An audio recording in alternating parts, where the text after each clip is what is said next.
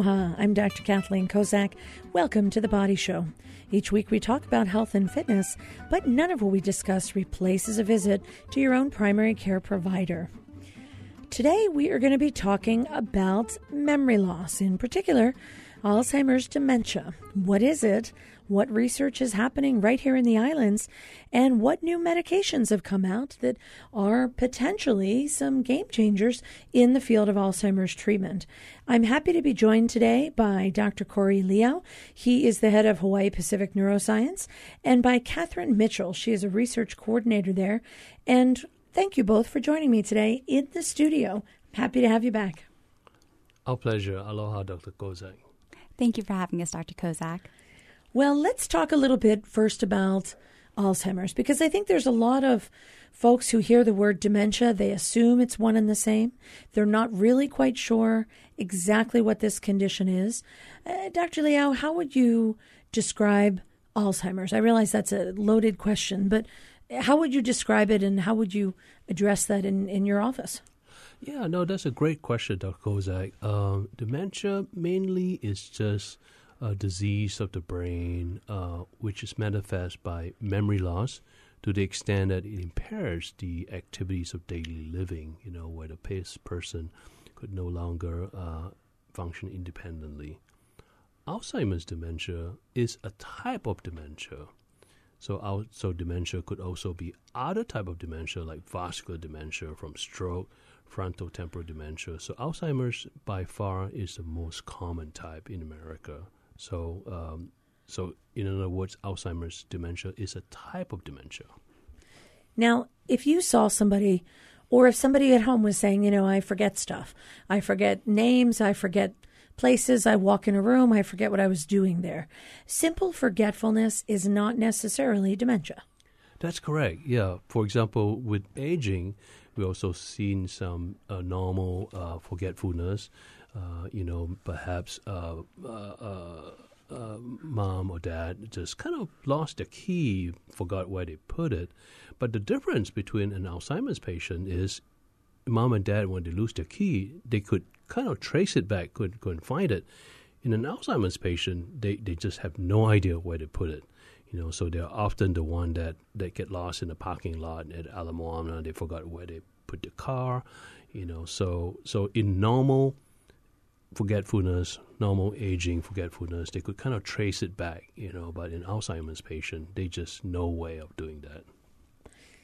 Now, what are some of the risk factors for getting Alzheimer's? I mean, I think, all of us are going to get older over time and we're going to maybe not be as sharp as we used to be, but are there certain risk factors that would make somebody more likely to be concerned about it? Yeah, absolutely. So first, Dr. Kozak, the biggest risk factor is really age. So somebody as young as you don't have to worry about it. Somebody as old as me, certainly anyone. It is said that people over 65, 1 in 8 people, over 85, 1 in 3 people, and over 95 is 1 in 2 people. So by far, age is the biggest risk factor. Another risk factor is genetics. So there is several ways to look at it. There's some deterministic gene, which means that if you have it, you're going to have them. You could even have early onset Alzheimer's, which is those that occur before 55 years old.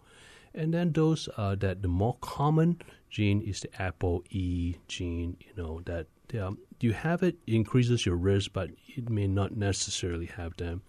And then we also know that lifestyle does increase the risk too. We also know that people who are sedentary, who are not so active, tend to have a slightly higher risk. And we also know that people who are high functioning, for example, the really smart people, the lawyers, the doctors, they tend to have a higher capacity, so they have a slightly lower risk. And other things like lifestyle, like exercise, could also, especially aerobic exercise, have also been proven to lower the risk of Alzheimer's as well. So it's really very complicated, but there are some good data to support that. Simple lifestyle changes, eating better, plant-based diet, could actually help with lowering the risk of Alzheimer's. Exercise could lower the risk of Alzheimer's. Yeah, I've heard it said if it's good for your heart, it's good for your brain. So the exercise, the aerobics, the healthy eating. What about social interactions? Do you think loneliness or being isolated is by itself a risk factor? Or do you think it's maybe just secondary to not having a memory that you remember friends? Or could it be intertwined? Well, there are several studies that looked at how people use the brain. The people that tends to involve different domains of the brain, meaning that different parts of the brain where it involves visual, involve talking, involve moving, that tends to have a slower rate of decline in Alzheimer's and even lower the risk, which equates to social interaction. So I always encourage my patient, that if you really want to make a difference, get out there, go and do some volunteer work, get off watching TV, get off, call a friend, anything that involves multiple domains of the brain tends to activate the brain and tries to rebuild some of the network that could degenerate, loss in the degeneration of the brain. Yeah, I often tell patients, don't just watch the news and passively receive it. Get a newspaper, read the news, then try and summarize it for a family member. Tell them what you read so that way you can kind of even get that additional interaction so that you will have that multiple levels of brain functioning like you mentioned. Now, there's a lot of studies that are going on looking at Alzheimer's, and it's not just, it's ranging from prevention to just genetics to treatment. What are some of the research trials that are happening right here in the islands? Catherine, I know you're involved in this quite a bit. What are some of the things that we're looking at? Because sometimes people feel like we're not doing enough local research right here, but you guys are doing a lot of it.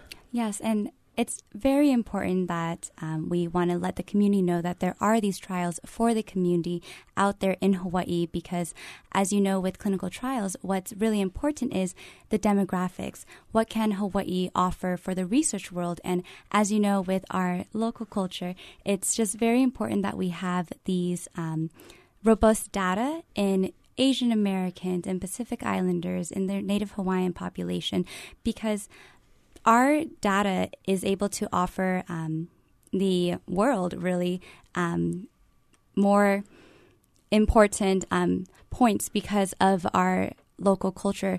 And for our local research trials right now, we have various trials looking for preclinical where, you may not realize you have a memory problem, but you find yourself forgetting things here and there, and things are changing from last year that you could do, but now you realize you cannot do, to the more moderate Alzheimer's type where the disease has progressed for years and family members want to have hope because, as you may know, right now there are 5 approved FDA medications on the market. However, none of those medications are what we call disease-modifying therapies.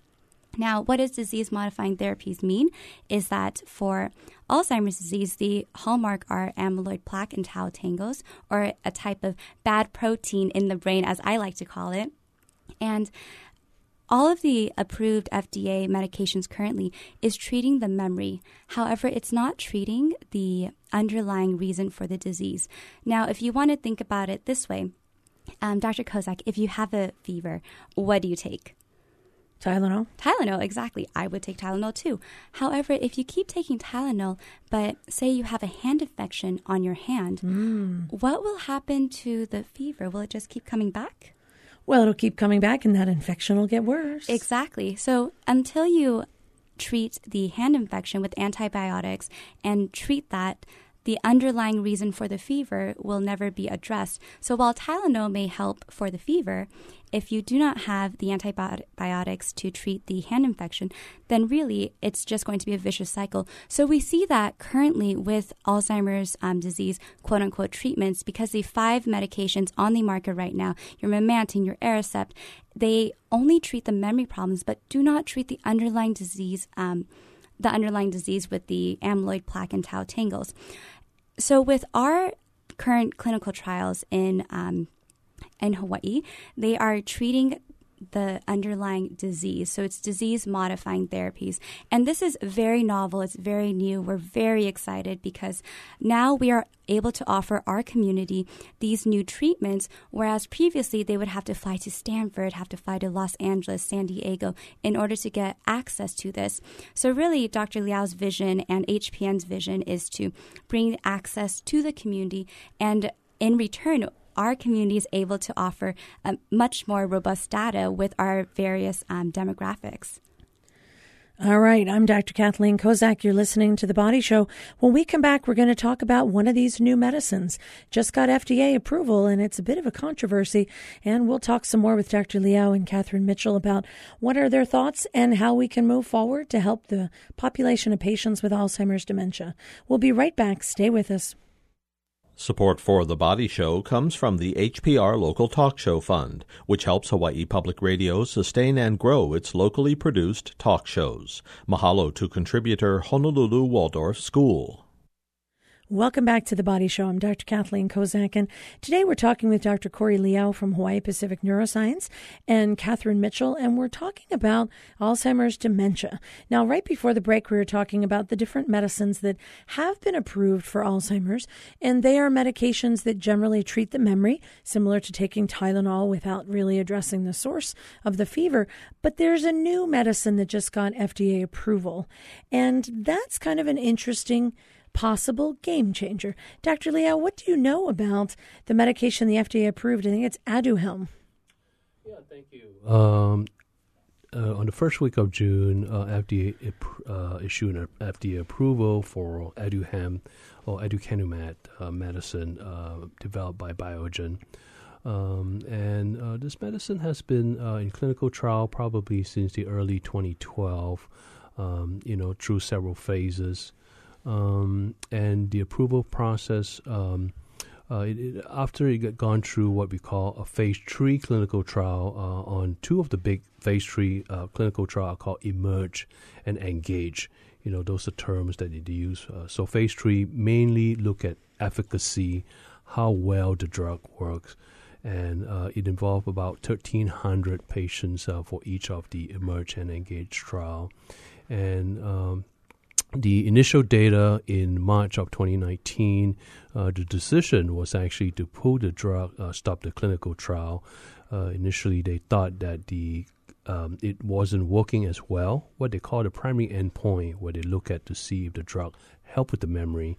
However, later on, probably in late 2019, the companies again approached FDA to say that, hey, maybe there could be something. And so they presented the data basically on the PET imaging data, what they call ARIA, amyloid-related imaging abnormalities, saying that the drug could possibly reduce the amount of, amyloid in the brain in patients taking high dose. So there was sort of a rehash of interest, and at that point, the FDA committee, so FDA is consult the advisory committee. Out of the 11 members of the committee, 8 voted no to approve the drug, and 2 voted uncertain. 1 voted yes. So the initial decision was not to approve the drug. However, after that, the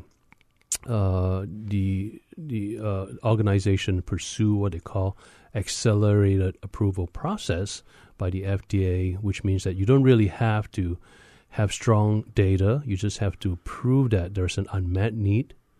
And even though your primary endpoint, which is the memory test, didn't show the results that you need, but the surrogate marker, which is the imaging marker, perhaps could show something positive. So based on that data, FDA in the first week of June issued the accelerated approval process. So that's where we are. So now, when they looked at those studies, the Emerge study, the Engage study, they were looking at a particular subset of patients diagnosed with Alzheimer's. It wasn't the full spectrum of patients. What particular area were they looking at that showed the most promise?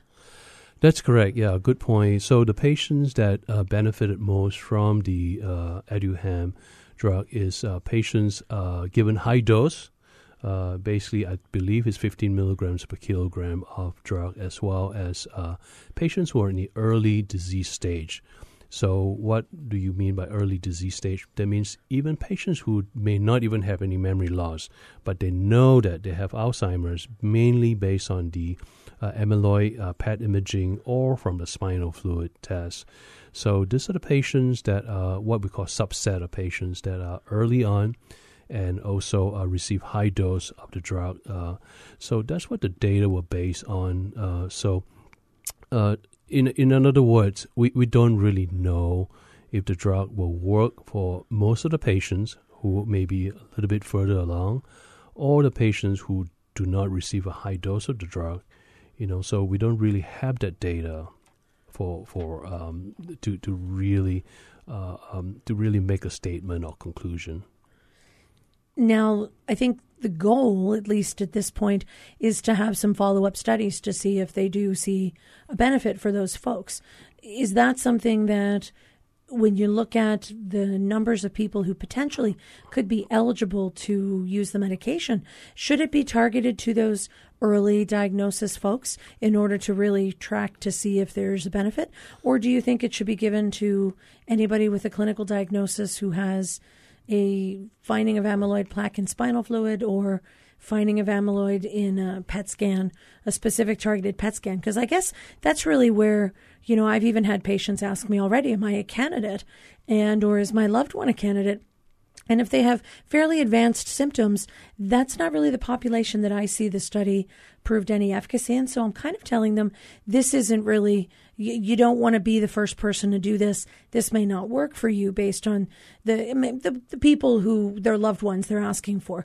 Usually the ones who are fairly advanced aren't asking about it themselves, but for someone else. That didn't seem to be the correct target.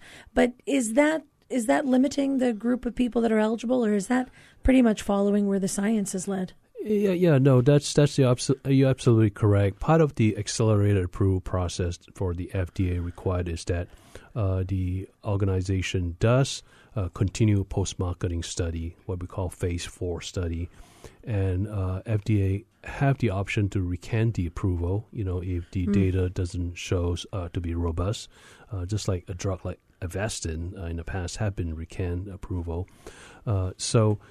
But it's once that the approval is granted here, just like your patients have kind of approached you or family members have approached you, it's a little bit more difficult to control the data because you're going to have patients in even a late stage who may qualify, So right now, what we would like to suggest, what we recommend is that we continue the scientific process, continue the data collection. We would like to continue to do a vigorous screening process, only enroll patients who are in the early stages by doing the memory test, and knowing that this drug may not be effective for patients with late stages. So the challenge with enrolling, looking for patients in early stages is obviously how do we know that you have Alzheimer's if you are so early you may not even have memory loss? Most people, if I don't have any problem, why would I want to do something about it? So especially in Hawaii where we do not have PET imaging, the only option is to get a spinal tap. Do you want to volunteer for a spinal tap, Dr. Kozak? It's not always a pleasant process, So there are some barriers to collecting good data now that approval is granted. However, our organization, as our clinical research center, is committed to follow through with the phase 4 trial data. We have been approached to collect this data on behalf of the organization for submission to FDA. So we are very committed to enroll patients who are early on. So it seems like the drug seems to work patients who are early on. That means that you must be willing to take a spinal tap and be willing to do once a month IV infusion, and the most common side effects are diarrhea, headache and dizziness. In a clinical trial so far, there hasn't been any bad or dangerous side effects. In the very early phase 1 trial, there has been microhemorrhages or microbleeding in the animal specimens, but that has not happened in humans. So that's the good part. And we're committed to following through the process, contribute to the data. All right, I'm Dr. Kathleen Kozak. You're listening to The Body Show.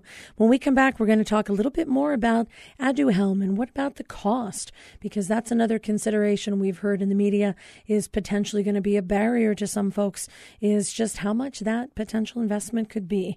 We'll be right back. Stay with us.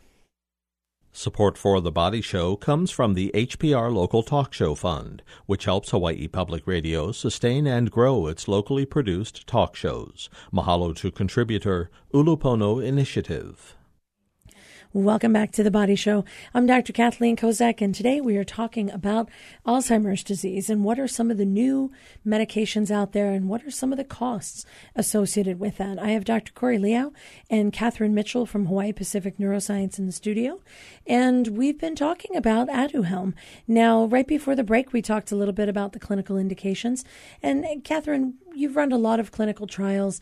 In cases where people want to use certain medications, cost is often a barrier, yes, particularly for something that might be as expensive as, $56,000, $57,000 a year for a medication, and no one's really sure how long they might be using it.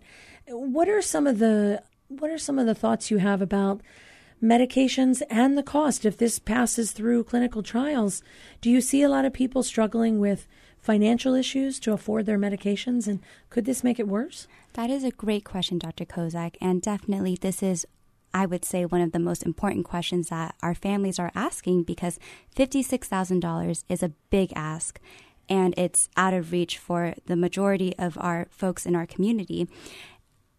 But the thing that we have to realize is that for the Aduhelm, the reason why the FDA is pushing for the phase 4 post-market trial is because we need to restore trust in the community and we need to have consumer confidence. It doesn't sit well with the community when they read that the FDA approved a drug that may or may not work based on the data. However, that is the purpose of the phase 4 trial, because we have 9 years to prove Aduhelm, will this work the way we think it works? Let's see if it works over 5 years, 6 years, 7 years. How can we restore the trust in the community and assure people this is a drug that you can use for your loved one? You can give grandma a few more years with her grandchildren. You can have grandpa take this and it will build longer memories. Once again, going back to the disease-modifying therapy, Aduhelm is proven to lower the amount of amyloid plaque in the brain. Now, with the amyloid hypothesis, it hasn't shown that clinically it has decreased what we're looking for. But that's why the point of the clinical trial is to see, does it work? What's the efficacy? And I think that having 9 years to have the post-market trial is very smart, and I think it's necessary, because right now there is a lot of uncertainty in the community, and rightfully so. You have folks saying, we need something to approve because we have millions of folks and millions of Americans who are currently living and suffering with Alzheimer's disease. But on the other side of the spectrum is, you really want a quality medication that works the way that the doctors will prescribe, so you have prescribing confidence with that.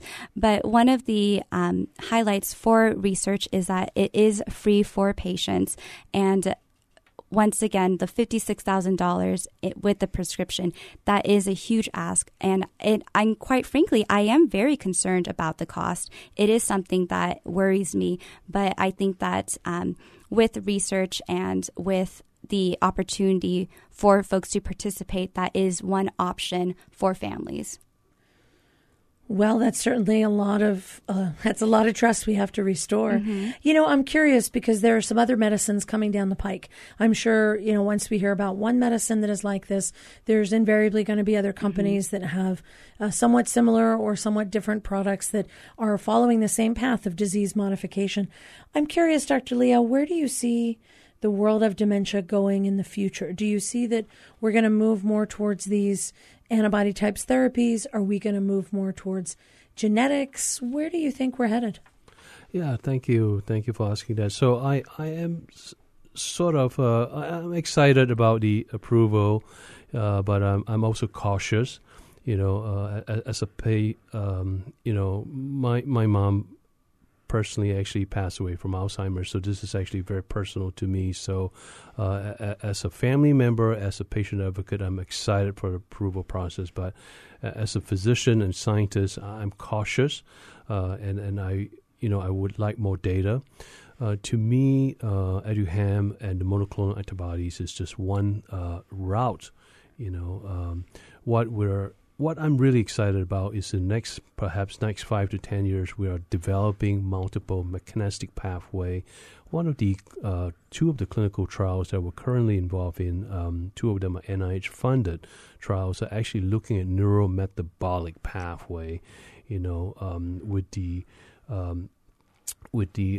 fact that perhaps in it is Alzheimer's, could it be due to probably glucose metabolism, sugar metabolism, lipid metabolism? There's an upstream problem on the brain. By the time the amyloid plaque is accumulated there, perhaps it's too late. How do we modify, how do we change the transport system in the neurons, and especially glucose transport on the neuron? And so two of the clinical trials that we're looking at are actually diabetic medication.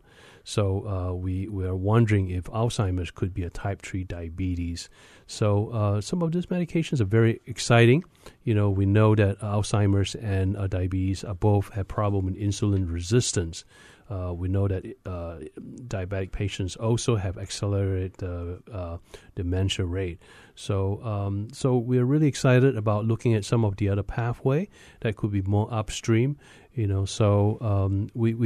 keeping very optimistic, and we'd like to encourage our callers to call us at the Hawaii Pacific Neuroscience Clinical Research Center, whether just for a memory evaluation or for potential research option in Alzheimer's. And I think Catherine can give us that information. Exactly. And as Dr. Liow had mentioned, with type 3 diabetes and looking at neurometabolic pathways, you really see that Alzheimer's disease is more about health and wellness. So definitely, as Dr. Liow mentioned, for Hawaii Pacific Neuroscience, we have a team of physicians, and you have your geriatrician who does the initial memory consult. You have Dr. Liow who reads the MRI, and it's having the team of care support in your corner, and then having a holistic approach to it, because it's not only just memory at this point. But definitely for Hawaii Pacific Neuroscience, give us a call if you're interested in having a memory consult. Our phone number is 261-4476, and we take all Hawaii insurances. Once again, that number is 261-4476. All right, I want to thank both of you for sharing your expertise with us today here on The Body Show. Lots of great information and a lot of future direction so that we can all hopefully help to support and change the trajectory of Alzheimer's disease right here in Hawaii. If you'd like to hear this show again, you can click on hawaiipublicradio.org. Follow the links to The Body Show. Our engineer is David Chong. I'm Dr. Kathleen Kozak. We will see you next week right here on The Body Show. See you then.